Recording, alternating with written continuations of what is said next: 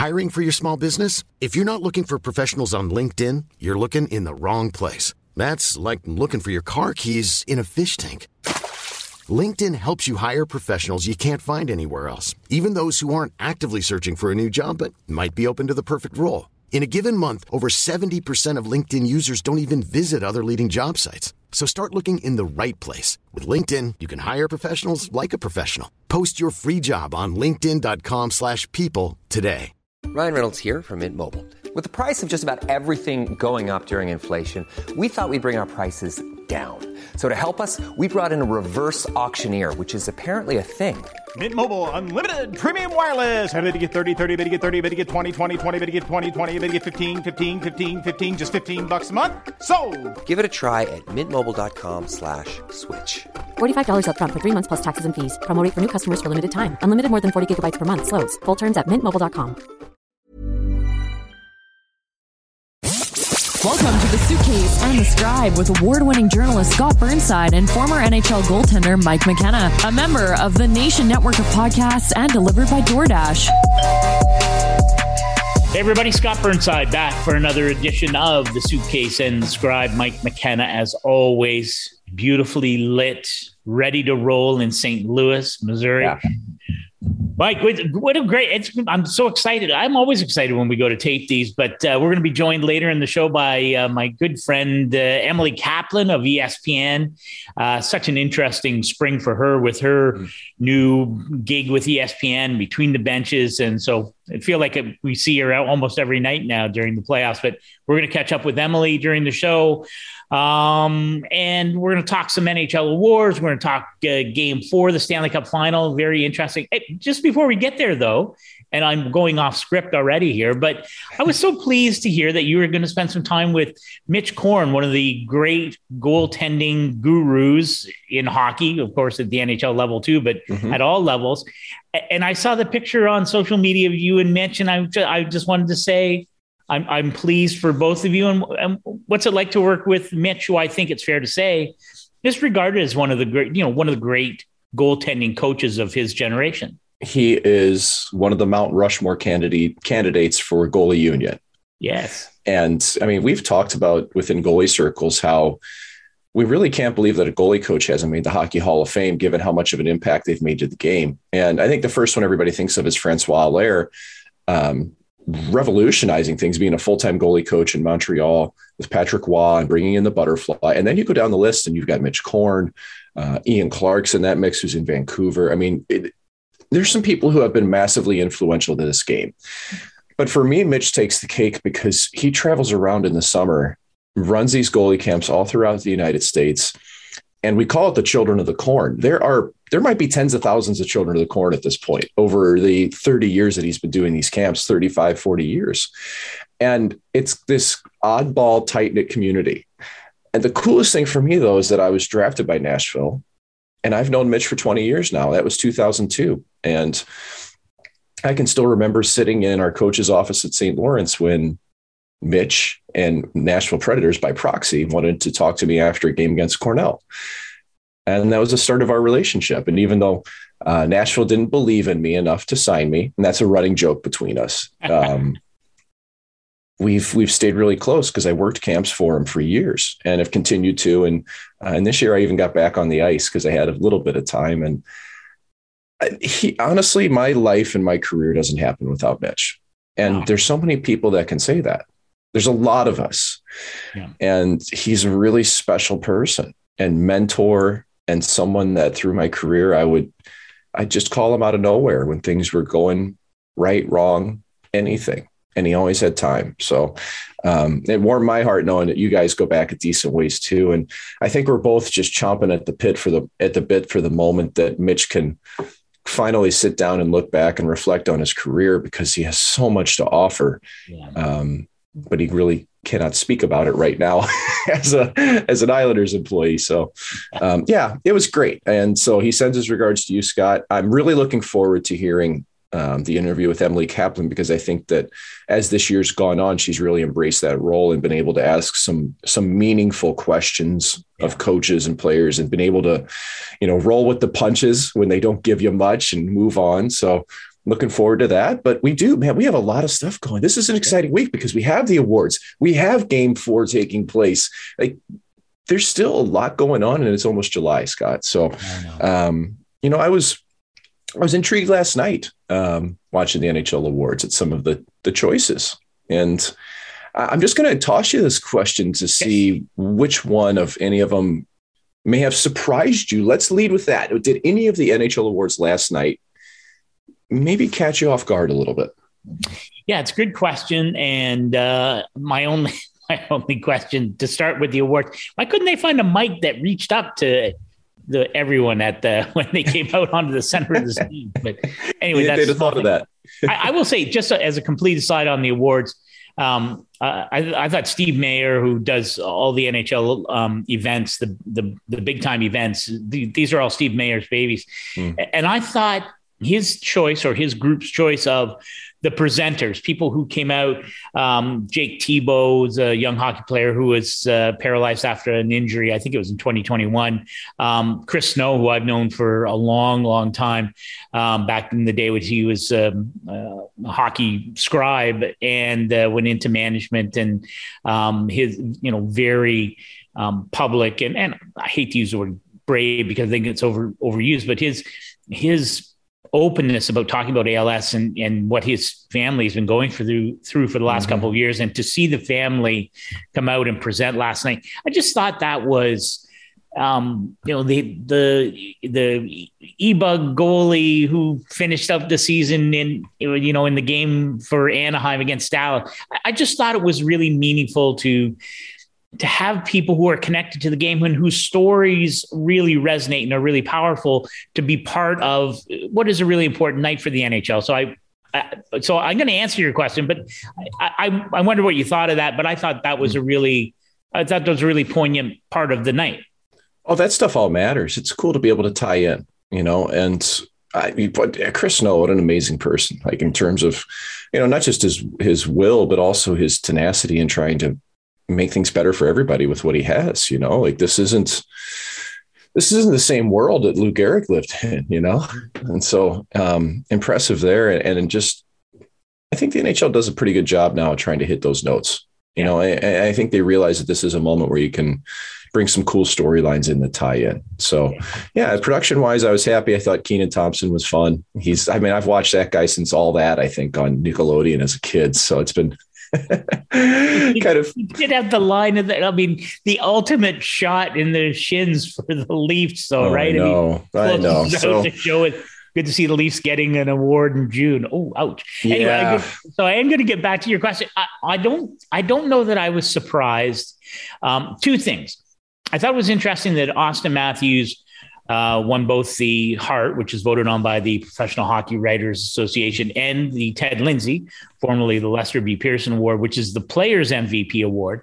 The wording slightly different for each of those awards. So, sometimes you have a little divergence if you go back over the years, but often they're the same player. And I think that speaks to a common mindset for both the writers who cover the game and the voters. Well, not just the writers, but the voting panel from the PHWA and the players themselves.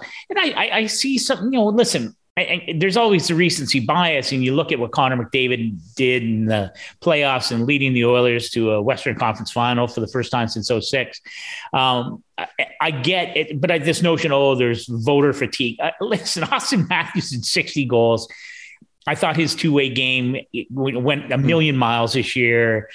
I have zero problem with the way that vote unfolded. I'd have voted the exact same way at the top. And I think that the players view Matthews that way.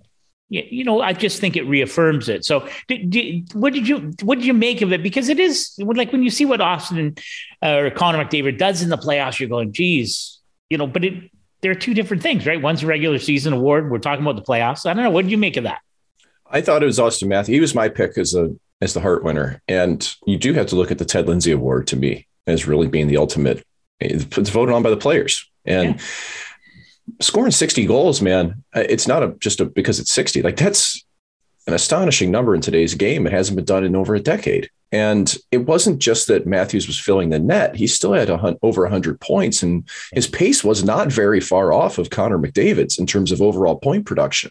Yeah. And realistically, if you needed somebody on the ice to score a goal, I'd want Austin Matthews. And I think that's what the players recognize, is that he's head and shoulders the best sniper in the game right now, and can make a difference snap your fingers, and Austin Matthews makes a difference. And that's not to say Connor McDavid can't. He does. The guy's unbelievable. We realize that, but there's also 5 other candidates that I think were pretty damn good this year, man. Like this was actually a tough pick, I thought, in a lot of ways. But for Matthews, like you said, his two-way game's way better. I'd love to see Matthews and McDavid kill penalties.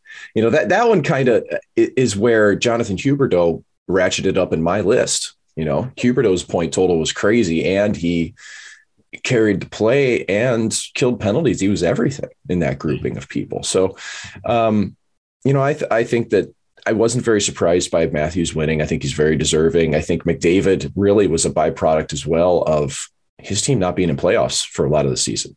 Yeah. If you're the best player, your team should be in the playoffs. I just, no matter your supporting cast, and there was a lull there. The one that caught me off guard a little bit, Scott, was the Norris. Cale Makar winning. And it's very close vote. And I voted for Roman Josi. I thought his 96 points was, and his value to that team. Like, to me, Nashville it's Josi and it's Saros.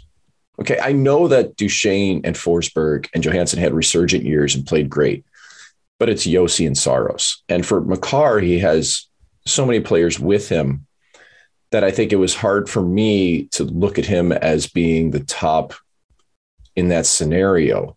But I still think Cale Makar is the best defenseman and maybe the best player on earth. Like, I still believe that. Yeah. So these types of awards, man, like, there's so many deserving people. Realistically, it's hard to name a best one. What wasn't surprising was Shesterkin winning Vezina, though. Well, and again, I'm with you, because sometimes you get into these conversations and it becomes this sort of personal thing. Well, you're biased or you don't like that person. Listen, you all come at this kind of vote, and we are talking about the best players in the world. I'm the same way. I was a little bit surprised on the Norris, not hugely surprised. I was pleasantly, I don't want to say surprised, but I guess reaffirmed, because I thought Moritz Seider was, I just thought that he was the best rookie all year. And I was, sometimes it's harder with defensemen though, right? It's a harder, I remember back when Aaron Ekblad, again, it's sometimes harder to get your head around what kind of impact are they making as a first year player, as a defenseman. Sometimes it's harder. And especially on a team that is still, redefining itself, reemerging as Detroit is. And I thought the voters got it right. That Seider would have been top of my list because he's unbelievable. And again, you go back to all the questions we're going to ask of teams and GMs in the next 3 weeks in Montreal, the draft. Why did you do this? And what you make that decision? Seider is 6th overall. I don't know if you're like, do you remember as people are like, really? Like, it was off the grid. It was off the grid. It felt like, at least. I mean, he was still rated highly, but not 6th. Yeah, exactly. But I love that, because you're like, I mean, that's the great thing about the draft, I think, and what leads up to it is that of all these scouts and all, at some point, someone, Steve Yzerman and his staff in Detroit, they say, what do you believe, right? What do you believe in your heart of hearts? And if you believe in your heart of hearts, the Moritz Seider is the guy. And now he wins Rookie of the Year, and he's huge cornerstone piece of a team that I think, next couple of years, it's going to be interesting to see how far along they are, but what gratification in making that choice, right? When people were sometimes like, I don't know. Big time. And we went back and forth about this season quite a bit, and thinking we both had Seider, I think, pretty high. And by middle of the season, I thought he's going to be the guy. And I remember our friend Rob Schremp, who, NHL player, OHL superstar, just one of the most talented players, I think, to ever play the game and not get the recognition and not get many games because he was ahead of his time. I remember Rob had a tweet a couple months ago about Seider, where some fan came after Seider because, one game he was like -3 or something. Yeah. And I remember Shrimpy came back at this dude and he had his Seider's stat line, and he had a few things circled. He had age, he had points, he had time on ice, and he had power play points circled. And, he's 20 years old. And Shrimpy's comment was, I'm going to teach you something. See all these numbers and the things I've circled? That means that last night's game doesn't give a shit. The people in Detroit don't give a shit about last night's game. Right. And it was one of the most bang on tweets I've ever seen. But yeah, just to kind of riff on Detroit very quickly there. I mean, they're kind of in the driver's seat here, man, because they've got some big time D coming in as well. Another high draft pick that's going to be coming out, I believe, this year in Edvinson, I believe, first round, 6th overall, who they're projecting to be very good. Another top defenseman. And I think, Scott, it's probably kind of a good transition here into what we've seen in the Stanley Cup playoffs, because, man, have we not seen how much it matters to have mobile defensemen? Yeah. And what Colorado has in Makar and Taves, and when Girard's healthy, Girard and Bowen Byram, and Eric Johnson's no slouch with the puck either. And Josh Manson's looking like a 10-goal scorer, I thought through the first 2 games, the mobility of Colorado's defense was really the defining reason why they were better than Tampa. Tampa didn't look as mobile. They didn't look as fast. And part of that, I thought, was defensive core for Colorado. Yep. I thought that was really what changed those 2 games.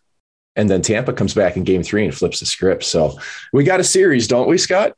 Well, so I'm curious about how, and I couldn't agree more. And again, we talked, I did the preview, and you're thinking about how you don't think of Tampa that way, maybe necessarily, but such a lockdown team and how they give up so little. And that's especially 5-on-5. Yes, yeah. So, but you're right. You know what? They don't have, when Kevin Shattenkirk was there 2 years ago and they won the first of their back-to-backs, there's a guy who could, obviously a mobile puck mover, and Sergachev he's sort of that, but not really, right? He's not like the guys you mentioned from Colorado.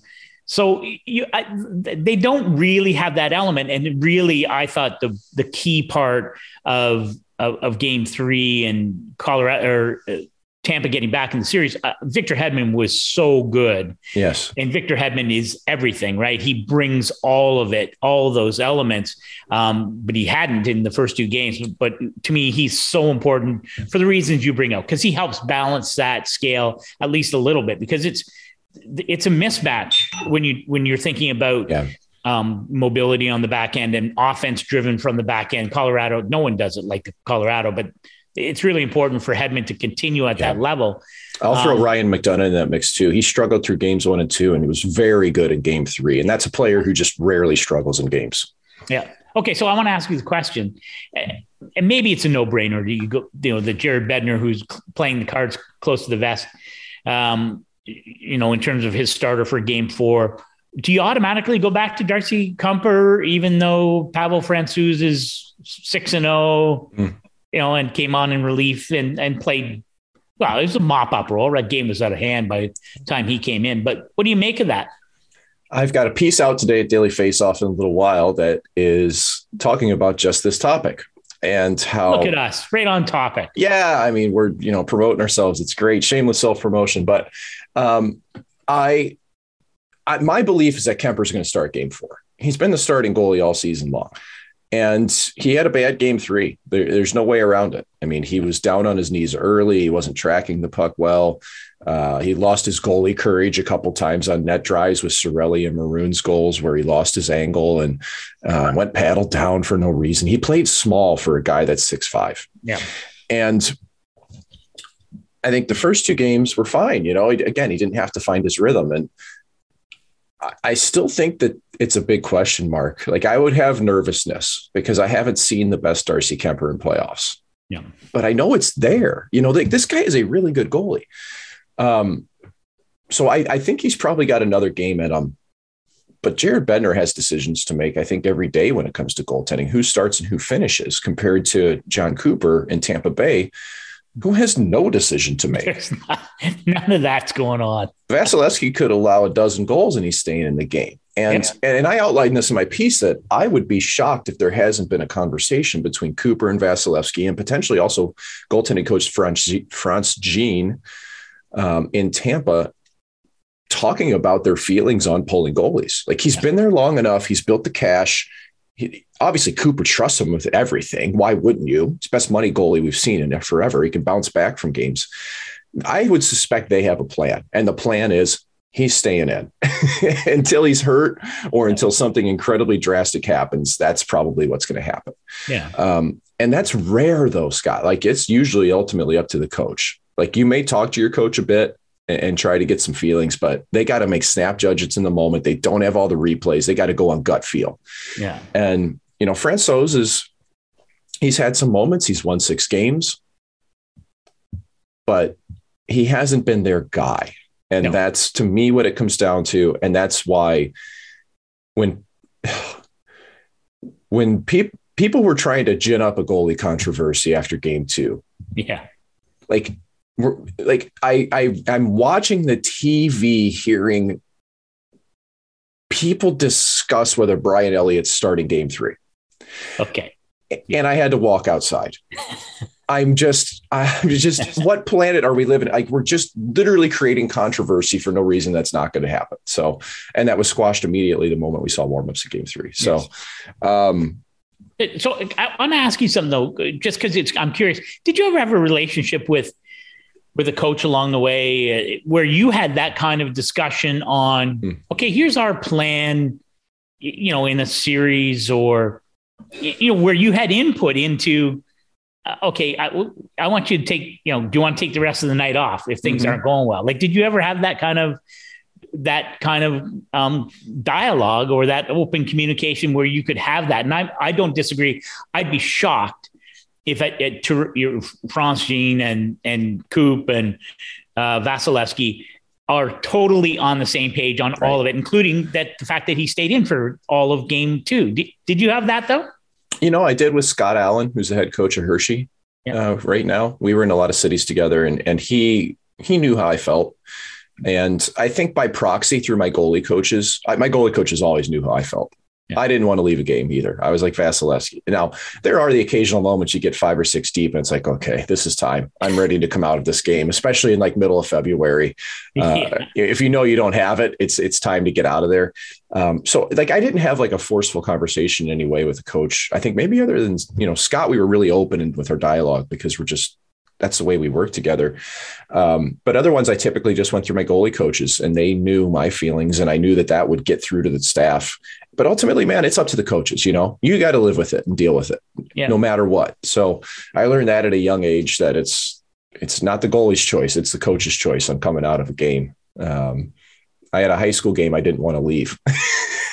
And the coach was out of it. And it got to be, that was a big moment in my career of learning. So, but yeah, I thought I think it's pretty clear between those guys. What I thought was really been interesting in the series, though, was how Tampa was able to break the pressure that Colorado had on them by just making a simple tactical adjustment. Like, instead of trying to break out of the zone clean with 2 passes, they just started flipping the puck down ice and pushing back Colorado's defense. And, sometimes that's your nuclear option as a coach, but it can break the cycle. It can break the forecheck. It can change up the dynamic of a game. And that's the fun part of a series for me, Scott, is to see these 2 coaches go back and forth, to see Jared Bednar ostensibly win the first 2 games tactically, and then to see Coop come back and win a game 3 tactically. Like, and these 2 coaches are both guys with winning pedigrees, man. Like Jared Bednar, he's won at the ECHL level. He's won at the AHL level. John Cooper, he's won at the NAHL, USHL, AHL. They've won everywhere before they got to the NHL and got their chances. Yet now we're seeing a bunch of recycled coaches, Scott. So what are your feelings on this? Do you think there's anything behind it right now that we're just seeing essentially retreads take jobs again? Yeah, it is an interesting dynamic, and it is interesting, of course, when you look at the 2 coaches vying for the Stanley Cup right now, had no NHL head coaching experience. had no NHL coaching experience of any kind when they first got their opportunities. Jared Bednar comes out of Erie, right? Yep. After Patrick Roy abandoned the team late in the summer. Of course, John Cooper came up through the ranks, he's the ultimate Tampa entity, right? I mean, he's not drafted as a coach, of course, but essentially drafted and developed in that system. And now, is there any question he's a Hall of Fame coach, right? Yeah. He's going to go to the Hall of Fame at some point. So, but he wasn't somebody else's coach that you brought in to fix things. And I'm of two minds for it and maybe it's my own emotional sort of connection. I'm a huge fan of John Tortorella. I love that he's getting another shot. And I think it's a good fit in Philly, as you and I have talked about. Yep. I think Pete DeBoer, I know people are like, well, Pete DeBoer is sort of boring and bland. He's the ultimate in recycling. All he does is go to the playoffs every single year. He's been to the finals, 3 times, right? Was he there in Jersey? There in, it was in final with San Jose, and then conference final, I guess, with Vegas. But anyway, all he does is go to the playoffs, never won a Stanley Cup, but he's a very good coach, I think. So is there anything wrong with that? But it does, I understand the frustration when you look at coaches like John Cooper and Jared Bednar, who are the other side of that ledger, right? They're guys who got an opportunity, who've been toiling away and grinding it out. Jay Woodcroft gets a 3-year extension in Edmonton. Good for him. Yeah. That's an important hire, I think, for Edmonton. But I'm just loath to say, oh, this is lazy, or this is, teams not willing to think outside the box. These are huge. They're so important. Like if you're a GM, you get 2, maybe 3 coaches, maybe. But basically, if you're a GM, you have 2 coaching cards to play. You can't just say, well, let's try this. I like this guy. I think he's the answer. I got a gut feel. I don't know. Maybe you just go with it. Like I'm again, go back to Detroit but Steve Yzerman, who marches totally to his own beat. I'm really fascinated to see what he does in terms of the coach in Detroit, and whatever he can, if he hired you tomorrow, I would be like, that's a smart move. I'm on board with that. So I don't know, I'm curious what you think, because you understand that because you played on both sides, right? You played for minor pro coaches who maybe never got a shot, but deserved a shot or 2. You played in the NHL. I'm not offended by it. I understand why people maybe question it, but I just think it's too pat an answer to say, oh, it's just laziness. Because these are good people and good coaches that have been hired. The fact that they're veteran NHL coaches is, that's just part of the equation for me. I don't know. Listen, it's no different than a player. It is really difficult to make it to the NHL, and it's even harder to stay there. We've all heard that cliche before, but it's true for coaches. I mean, Dan Belsman just took a job in the American League in Palm Springs. Yep. And this is, he's not too far removed from being an NHL head coach and going to be an assistant. And this is a situation where the writing's on the wall that you're not going to get another NHL head coaching job unless you rebuild your career a little bit. Yeah.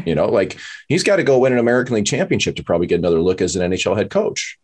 And that's just reality of these situations. And if you're a coach, you've got to go where you're wanted for that. I do think, though, that when you look at Coop and Bednar, Bednar got hired by Colorado coming right off the Calder Cup victory. Yep. In Cleveland. And there was some familiarity there. You've got people within Colorado's front office that had familiarity that came from Colorado or from Columbus, where Jared worked previously. Chris McFarland is who I'm specifically thinking of, the AGM in Colorado. So that made a lot of sense. And he had some clout. And same way with Coop coming off a victory. We haven't really had an American Hockey League season for 2 years that was of significance. Yeah. So you haven't seen the coaches, I think, take that same level of development. You haven't had the guy. It used to be that you would have a goaltender in the American League that was the next guy for sure. He's going to play in the NHL next year. We all know this. Yeah. And coaches were kind of the same way. They'd get that label, Scott, and then they'd end up in the NHL. And I did want to give a quick a quick shout out to the American League right now that's also playing their Calder Cup finals. And it is currently tied 1-1 in the series between the Springfield Thunderbirds, who I was on the inaugural team 4 years ago. And that's St. Louis's affiliate, and quite a few players that played in the NHL this year for Springfield. And then the Chicago Wolves, who are the Carolina Hurricanes affiliate. And so that series is tied 1-1, moving to game 3 tonight as well in Springfield. So, but I think that matters though, because if you're trying to find coaches, I think the American League's the best place. I think junior is a huge jump for coaches. Yeah. I don't think coaches that come out of juniors to be a head coach in the NHL, from all the friends that I know, they have a tough time handling the differences. Yeah. They treat the players like kids and it goes sideways and they don't have the same respect level. I think college coaches probably have a little bit better chance in terms of the human element, but tactically it's different too, So if you want your next head coach, I think you should be looking at the American League. We just haven't had, like I say, a full season to really let these guys sink in. So it's kind of the byproduct, and there's a lot of good free agents out there. Pete DeBoer wins, like you said, absolutely. And John Tortorella will give Philadelphia the chance to know what they have in that locker room. Yeah. So, and he gets results too, like it'll be interesting. I'm curious, Cassidy, I thought was a good fit in Boston, or I'm sorry, in Vegas. I like that fit. Yep. Barry Trotz, the longer this goes, the more I think he's not going to end up coaching. I don't know what to expect right now. I know. So, some interesting decisions that we're still making the coaching front, Scotty. Here's what I'd love to, and again, it's like, when you see the makeup of the NHL and what are we at, usually it's between 25 and 30% of players are from outside of North America. Mm-hmm. And the fact that no European head coaches, essentially, I think 2 all time. It's been years since there's been one. Ralph Kruger being the last. So he was in. Yeah, although Ralph Kruger technically Canadian, although he came out of a European background. So, you got me on the technicality. You're right though. Ralph Kruger's interesting though because he sort of straddles that line. He is a Canadian. I was thinking more of Alpo Suhonen. Mm-hmm. I think he's the last. And anyway, I'm curious to see. I'm just curious to see at some point, because why wouldn't you, right? Like, why wouldn't you? But it has to be in your wheelhouse. You have to, and I think I'm with you on the American Hockey League because to me, it's more applicable, right? The schedules are very similar. We won't go into the fact that they don't all play the same number of games in the AHL, but anyway, basically they play an NHL schedule. They're like an NHL franchise. They're built like an NHL team. So I think that is a legitimate way to say, can you do this job? So, yep. All right. Before we get to Emily, it is time, as it is every week when you and I chat, to remind people that DoorDash is the proud sponsor of the Nation network of podcasts, restaurants, and more delivered right to your door. Maybe you're thinking of doing a little DoorDash to get ready for Game 4 in Tampa on Wednesday night. And just before we get to Emily, I throw the floor open. And anything else just before we get to Emily that you want to make sure that we get to as we plow through this episode of the Suitcase and the Scribe? Well, I think the most important thing on our plate is Game 4 that's coming up here. And, previewing that, I'm curious to see how the two teams make any tactical adjustments, specifically Colorado, to what the Tampa Bay Lightning did. And I think that for me, the most important factor has just been the gutsy performances that we've seen. Nick Paul, our Suitcase and Scribe alumni, leaves the game, gets hurt. I don't think he's coming back. Scores a goal, stays in. Perry, Bogosian, Hagel. Kucherov, all hurt. Now, apparently Kucherov has been said that he's good to go for Game 4, we think. That's a surprise for me, but there's still no Braden Point. And I almost wonder at some point, can Colorado manage to stay head above water without the injuries? Because it's hit Tampa right now. Yeah. And I think that'll be really interesting to see. The one thing that I think the Avalanche haven't done well is they keep dumping the puck to Vasilevsky and letting them handle it. Yes. Put that puck in the corner, boys. Give yourself a chance to forecheck, So I'm curious about that. I'm also curious to see how Colorado handles the moment tonight, because I don't think that they were on top of their game in the third period. I thought Corey Perry and Pat Maroon drove them crazy. Andrew Cogliano went bananas and took 3 minor penalties. That shouldn't happen from a veteran player. So for me, that's what I'm looking forward to. Yeah. Last night was a nice little break with the awards, but let's get on with the show. I'm with you. I'm wondering, we talk about the war of attrition that is the playoff run. And I wonder, Kucherov, can he play? I got to tell you, I hated the hit from Taves. I thought it was sneaky dirty. Yeah. I hated the cross check on the hip. To me, that's a play that's designed to hurt. I'm sorry. I know that's not his reputation as a player. I thought that was and I know that Kucherov can be equally sneaky and dirty. So I'm not excusing any past behavior in that specific moment. I thought it was a sneaky, dirty play by Taves. And that's, if Kucherov is, if he can't play, that's obviously huge. But even if he's at 80% or whatever, as you mentioned, Nick Paul clearly laboring as that game went on. Yeah. We'll see whether the 48 hours helps him there. But you and Braden Point, honestly, I thought was, and I sound terrible, he was not very good in games 1 and 2, mm-hmm. and they're a better team with him out of the lineup if he's not 100%. That's just the way they are. So I just wonder how that will play out as the series goes along. If Tampa can extend it, at what cost, and mm-hmm. As the series goes along, as you point out, and it looks maybe Kadri getting closer to coming back. And anyway, yeah, that's my ebb and flow, man. It's not going to be a sweep. We know that. That's the truth. All right. As promised, let's have my conversation with Emily Kaplan here on the Suitcase and the Scribe. All right. As promised, off the top of the show, so happy to be joined by Emily Kaplan, longtime hockey scribe, and now star of Stage Screen and ESPN. But Emily, it's so great that you can take the time to hang out with us. I can't imagine what your schedule has been like, having followed you from afar throughout the playoffs. But before we get that, I have to ask you the most important question. I've been thinking about this since I knew you were going to join us. When was the last time you were at Cadillac Ranch in suburban Bristol, Connecticut? Tell me that. I've never been to this Cadillac Ranch. None of the cool people take me there. They take me to West Hartford. They take me to Southington. But you've got to tell me, where do the cool kids hang? See, I'm disappointed because I sort of have imagined, because as you know, back in the day, Pierre LeBrun and Katie Strang and the ESPN hockey group used to go to Cadillac Ranch, which is on the very edge of the ESPN campus in Bristol. And we've had many adventures in there. In fact, Pierre has broken a number of trades from Cadillac Ranch. And I sort of imagined, I don't know, you and Steve Levy and maybe Linda Cohen and Bucci maybe line dancing there. And I'm a little disappointed it never happened. So I'm a little disappointed line dancing hasn't happened, period. Well, you must go. And whenever you get to Cadillac Ranch, I don't even know if it's still open, frankly. So next time, if it ever happens, you get there, I want a picture. I want a text.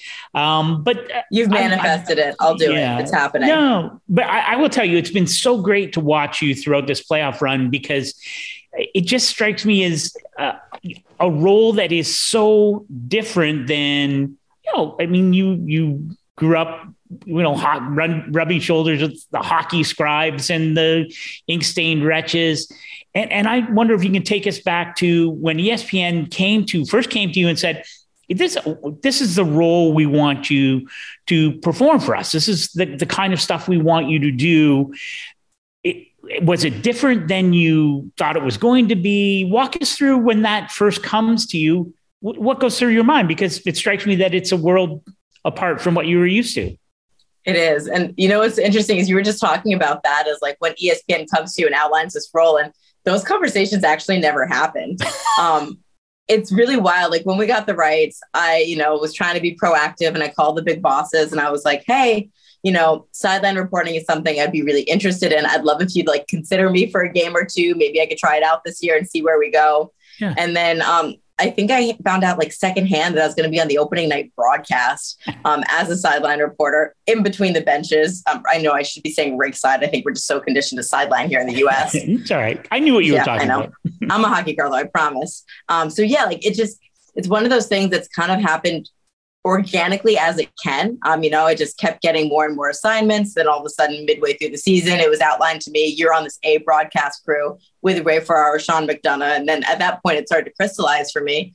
When we had the Stanley Cup on ABC, like I'm part of that broadcast. And that to me is a little bit of a mind fuck. I keep saying that, but it's so true because I was a writer. I always wanted to be a writer. I had my dream job at 23 at Sports Illustrated, writing long form stories. When I got to ESPN, TV just organically became part of my repertoire. It's never something I really sought out, but I understood the importance of it. And now I'm just kind of embracing it as this new challenge. And it's exciting to me. It's flexing different muscles. And Scott, I'm just trying to enjoy the ride and not think too much about it. Yeah. Well, I'm curious because, I mean, as your role at ESPN has evolved and you've been on lots of panel shows and around the horn, like that kind of TV, again, what do I know? But it strikes me as being very different than, okay, here you are, you're live. Here's you're doing the coaches, you're talking to players between periods. What's that transition been like? Like the panel stuff is way different, I would think. And what kind of muscles have you had to flex to have a comfort level and to grow into this new role? Yeah. Sometimes a lot of times I feel like my background as a writer has been so helpful because I have such limited time, especially in a game broadcast. Our biggest fear is talking over a goal or talking over significant action and robbing the viewer of that moment. And so when they toss to me, I have to be so economical with my words. And that means editing to the nth degree. We're talking about seconds and words that we can chop off, really nitpicking there. So I think I've really flexed those muscles doing this. Just the confidence of not sounding robotic or rehearsed and making it more conversational, because sometimes even if it is conversational, it's a game broadcast and you have to present it in a certain way. And as you can tell, I talk pretty fast and I'm conversational and I want to make sure that everyone understands what I'm saying so that my words have impact. So just speaking with more confidence and authority is something that I really had to flex. And then just adjusting to the visibility of it. But that's a different monster. Yeah. Well, we'll get to that. But I don't think I could ever do that because if you've ever read my copy, I can barely clear my throat in 1,000 words. So I'm not sure I would be fit for that kind of role. But you and I ran into each other early in the first round.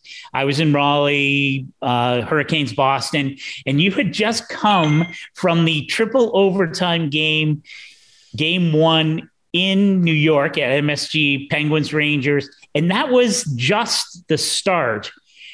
Is there a way to describe what your routine and what your schedule has been like from the start of the playoffs? Because it has to have been absolutely grueling. Yeah, there's no way to describe it, Scott, because there is no schedule or routine. We're here in the Stanley Cup final. I don't anticipate going home until the Stanley Cup is awarded. And that means since the beginning of the playoffs, I will have been home at my apartment in Chicago for a total of 2.5 days. Not exactly ideal. My plants all hate me. There's one lone survivor. Shout out to the ZZ plant. You guys do great work. Never need to water it. But so, we're flying in from city to city, even on off days. I feel like I never really get an off day. If we're traveling, for example, when I had to travel from Denver to Tampa, second I get in, I take a 30-minute nap. I go to the arena to do a couple TV hits. So every day it's work, but I can remind myself that you're 31 years old, someone's paying you to travel around the country, follow the Stanley Cup final and broadcast it to a national audience. It's pretty sick. I can't do too much complaining. No. But as you know, reporters do complain and having been a griper about airline schedules and trying to make availabilities and stuff, it does grind you down a bit. It grinds the players down. That's why they call the whole thing a war of attrition. So I understand that. And I'm curious about the mechanics of what you're doing, and especially with the coaches, because it strikes me, again, depending on where you're at, you may be on the bench or next to the bench with John Cooper, but you may be physically remote from Gerard Gallant or whatever. What has that, like, it strikes me, there's a lot of permutations. And what's that been like to try and factor that into, as you were describing earlier, condensing and making sure you're doing, in a very limited time, having a conversation, those extraneous things, what's that been like to deal with? Yeah. I mean, I think kind of in the Zoom era and the pandemic, we've all gotten used to having conversations when you're not physically with someone. Like right now, if this was old times, I feel like you and I would be sitting at the Cadillac Ranch recording this and having a great time. But instead, we're over a Zoom screen. The mechanics of why John Cooper, I interviewed him and Rod Brindamore on the bench and Jared Bednar, whereas Gerard Gallant was on a headset. Those are things that are negotiated by my bosses, the team, and the league. There's some coaches that feel comfortable doing certain things, others that don't, building amenities that are difficult for me physically to get to the bench. So yes. I just show up where I'm told to show up, and I want to make sure that I make the most of that interview period. I think the bigger challenge is that each coach is different. And, if you listen to Cooper, he's down 3-0 and I can get on the bench and ask him about why his team is down 3-0. And he'll give an insightful and articulate and engaging answer. There's some coaches like Gerard Gallant who don't necessarily want to divulge much to the media at all. And you're just pulling teeth, just trying to get something out of them. And I have nothing against Gerard. We actually have a great working relationship. He was so pleasant. I really enjoyed getting to know him these playoffs, but he's just not someone ever who's going to get something in the media. So that to me was the bigger challenge, more so than the logistics of where I'm doing it. Yeah. It's funny. I emote and watching you every night and understanding the backdrop, right? I mean, the whole notion of, let's take a break from the most important game of the season to have a little chat. I do want to embrace John Cooper almost every night because he is so, we just know John Cooper and he is who you'd expect him to be. And I'm so glad that he helps you, because it strikes me that would be important. But I am. And I just a side note there, and this also goes into the logistics. When we had Stanley Cup Final Media Day, I finally got to see John. And I just covered him the whole last round. I said, John, I just wanted to thank you for making me look so good in these interviews. Yeah. And he's like, yeah, of course. I think he gets it on a big picture level of why we do it, because it promotes his team. It promotes the sport. It gives viewers something to look at. And he's like, yeah, no problem, Emily. It's just 2 issues. 1, you're really short. 2, you're wearing a mask. In a large arena, it's very hard to hear you. And I think that's his biggest struggle, honestly, is that it is really hard. And if you watch it, he's leaning in so close and optically it's kind of funny. But it's challenging. Yeah. Now, for everyone who doesn't know, that's mandated by the NHL, correct? The fact that you have to wear the mask during those interviews? Yeah, it is. And I wish that I could somehow make that a PSA for everybody who wants to yell at me and think that I'm making some political statement. And even if I was wearing it by choice, whatever. But yeah, it's mandated by the NHL. That's why I wear a mask when I interview coaches and players, and not at other times. Is there a moment maybe it's the coaches, but maybe it's players in between periods or whatever. Is there a moment that you're like, that was really cool or interesting or dramatic, or is there one that sort of that you take away and you're like, well, I'll always remember the playoff run of 22. This will always come to mind. You mentioned that triple overtime game, and I think maybe my most viral moment of the year, or my best line of questioning, was when Louis Domingue came in as the hero, and I interviewed him after. He said he had quite the meal, because I was just curious. Honestly, Scott, at that point, I was so hungry myself. I didn't bring appropriate snacks. So I was like, what did the boys eat? And he's like, I actually had quite the meal. So I asked, what you have? And he said spicy pork and broccoli, which then became a cottage industry for 2 weeks, as we all get obsessed with these things and then forget about them 2 weeks later. So I think I'll always remember that. And it was also a really good lesson for me journalistically, just about the power of a follow-up question. Because if I didn't ask that one follow-up question, I don't know if we ever would have gotten that answer. That's a good one. And I do love, I love how when you talk to the players, that you always say thank you in their native language. Do you ever get it? I always have the Finns and the Swedes, not as a nation mixed up, but the very few words I know, sometimes I mix them up. How did this happen? And I think it's a wonderful touch, by the way. So thank you.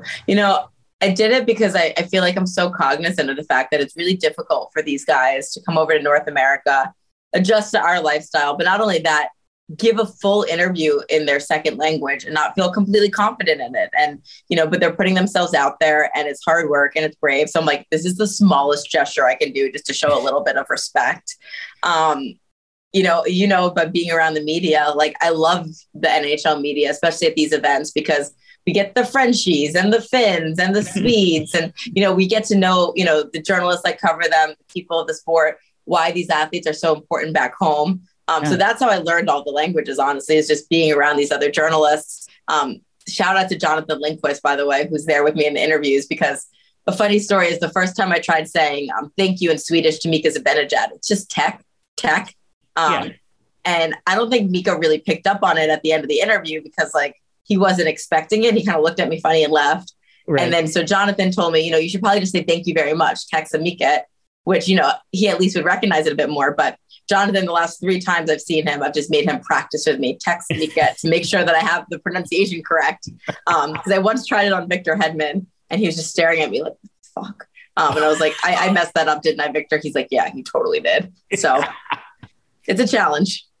That's glorious. So I mean, to me, it's the humanity of it, right? I mean, you mentioned, these are human beings, and many of them are far from home. So I love that. You alluded to it earlier. This is a different profile, right? I mean, as much as writing for ESPN and writing for SI and doing the panel shows, and this is a different kind of profile and a different kind of, sort of fake outward presence, or whatever, however you want to describe it. What has that been like? And my sense of it is it may not all be cherries, but what's that been like for you? Yeah, again, kind of like this job, it wasn't something that anyone ever outlined for me, and therefore I never really prepared for or thought how I was going to handle it. It's been strange. I think it's probably the best way to say it, because I'm someone who in general is an oversharer. Like, me as my personality. I feel like I kind of like to show up authentically. I am who I am. I'm kind of quirky. I'm fun. I like to joke. And, on TV, I don't necessarily present that right. I have to, condense all my words into very small reports. I have to be a reporter. And the biggest challenge around it is that there's millions of people watching me, and they form a judgment of me based off what they see on TV. And I'm like, well, that's not who I am, or you don't actually know me. But I feel like people now think they know me because I've become this noun or a thing. And it's just kind of weird walking down the street and you see someone kind of look at you, and I'm like, are they staring at me? Am I doing something weird? Is it going to be captured on camera? Things like that. Yeah. I still very much feel like a D-list celebrity. I don't want to overstate this at all, but especially being in hockey cities and around this event, there are people who recognize you, and you're just cognizant of that. They stare at you, they take photos of you. And it does feel a little invasive. Have there been, I would like to think, and not, maybe I'm a Pollyanna, but I would like to think that there have been maybe some unexpected positive elements of that, maybe people you've run into, or young women or boys or whoever it is. But have there been those moments where you're like, okay, that outweighs whatever kind of creepy or negative parts of it there might be? Have you had those moments too? Absolutely. And you mentioned young women. Those are the ones that resonate with me the most. I was in Denver, and I was out at a bar, and this girl came up to me, and she worked for the Avalanche in one of their media departments. And she just said, I wanted to, say hi to you. I just really love the way that you carry yourself. You're such a role model. And for me, that was just the kindest thing anyone could say. And just knowing that there are women who see me on TV, and they've never seen someone like me on TV, or someone that came from my path, but they see me, again, showing up authentically and doing it the way I want to do it, and with confidence, and figuring it out on the go, and trying really hard and working really hard and gaining the respect of these guys. That to me makes it all worth it, and is really, really cool. And I cherish, especially when I hear compliments like that. And, I've definitely received a few, especially from young women. And that to me is really gratifying. Yeah. Have you thought about what it's going to be like to, that whenever it is, maybe it's in Game 5, maybe it's in Game 7, when you're there, you're used to recording the moment of the cup and the celebration and all those kinds of things in a different media and in a different platform. Have you thought about what it's going to be like when you're part of that cup delivery and all that kind of stuff? Have you thought about what that's going to be like? No. I haven't. One of the things that's thrilled to us at ESPN is we're there to document the game. And this, especially the Stanley Cup, when it's awarded, it's such a significant piece of the NHL's history that this is something that will be viewed 5, 10, 25. Who knows what footage will be used years from now. And so I'm definitely cognizant of the gravity of it. And I want to make sure that we honor that moment and we make sure that we celebrate that team and those players and that coaching staff and management that made it all happen. But I think if you prepare too much or think too much, you're not just living in that moment. So I have no idea how the series will end, where it'll end, who it'll end with. But I just want to make sure that when I'm there, I'm just documenting whatever's happening to the crowd of the moment, doing the best I can. And hopefully that represents it well in history. I have no doubt that you will handle it with the absolute professionalism we've seen all year from you. I'm so pleased for you, Emily, and I'm really thankful that you had the time to come and chat with us. I know how crazy it is in the middle of this final, but to me, it's a great story, and I think you've provided great insight into something that millions of people are watching and wondering how does that stuff all happen. So thank you for coming and hanging out. It's a treat. Scott, as you know, I was incredibly difficult to pin down and a little flaky at times, but I wanted to make sure I made this a priority because I appreciate you so much. And when I first got into hockey media about 4 years ago, you had just left ESPN and it was really ugly. I mean, they fired their hockey department of you and Pierre and Katie and left as well. And Craig left. And I kind of felt like a scab coming in and I was new to this community. And I'm always so grateful that you and Pierre were so welcoming to me and you were always so kind and you just, introduced me to everyone and made me feel welcome. And that's what I learned about the hockey community. So I always have such a great spot in my heart for you. You are the man and I love you. Oh, that's so sweet. And anyway, I feel the same way about the hockey. Not to get too cheesy on you at the end here. No, it's very kind of you to say that. And, I know I just know everyone in the hockey world is rooting for you. And all right, continue to knock it dead. I hope that we'll see each other maybe in Montreal to draft or whatever. And we'll be able to actually have a real live drink together or whatever. But thanks again for coming and hanging out. It's been outstanding. Honestly, Scott, cannot wait to see you in person. I know we'll have a good time. All right. Good Appreciate you. All right, my friend, as I say, it was nice to have Emily on board, and especially because she said nice things about me. So that's all I care about. That's really the only reason you ever get anybody, Scott. Self-congratulations. That's right. It's just a caveat when I call someone. So, last words, my friend. We've got Game 4 coming up. Who knows where we'll be at? Quite possibly when we next time you and I chat, Stanley Cup champion. We'll be talking about the draft, but. As always, been great to hang out with you this week. And if you've got final parting words or thoughts, the floor is yours. Well, I think that at this point, after a couple of high scoring affairs, I think that a nice 2-1 or 3-2 overtime game would sure be a lot of fun this evening. I think I'd be ready to bunker in and make some popcorn and maybe go to a second overtime. That would be fun. I'd like to see some drama. I don't want another blowout, Scott. So let's hope for that. Let's hope for a long series so that when we come back next week, we have plenty to talk about. And potentially the hoisting of a Stanley Cup. Sounds like a good plan, my friend. As always, good work by you. Great to catch up. We'll talk next time. Thanks for listening to The Suitcase and the Scribe, a member of the Nation Network of Podcasts and delivered by DoorDash. Make sure you hit the subscribe button to never miss an episode. Mom deserves the best, and there's no better place to shop for Mother's Day than Whole Foods Market. They're your destination for unbeatable savings, from premium gifts to show-stopping flowers and irresistible desserts. Start by saving 33% with Prime on all body care and candles. Then get a 15-stem bunch of tulips for just $9.99 each with Prime. Round out Mom's menu with festive rosé, irresistible berry chantilly cake, and more special treats. Come celebrate Mother's Day at Whole Foods Market.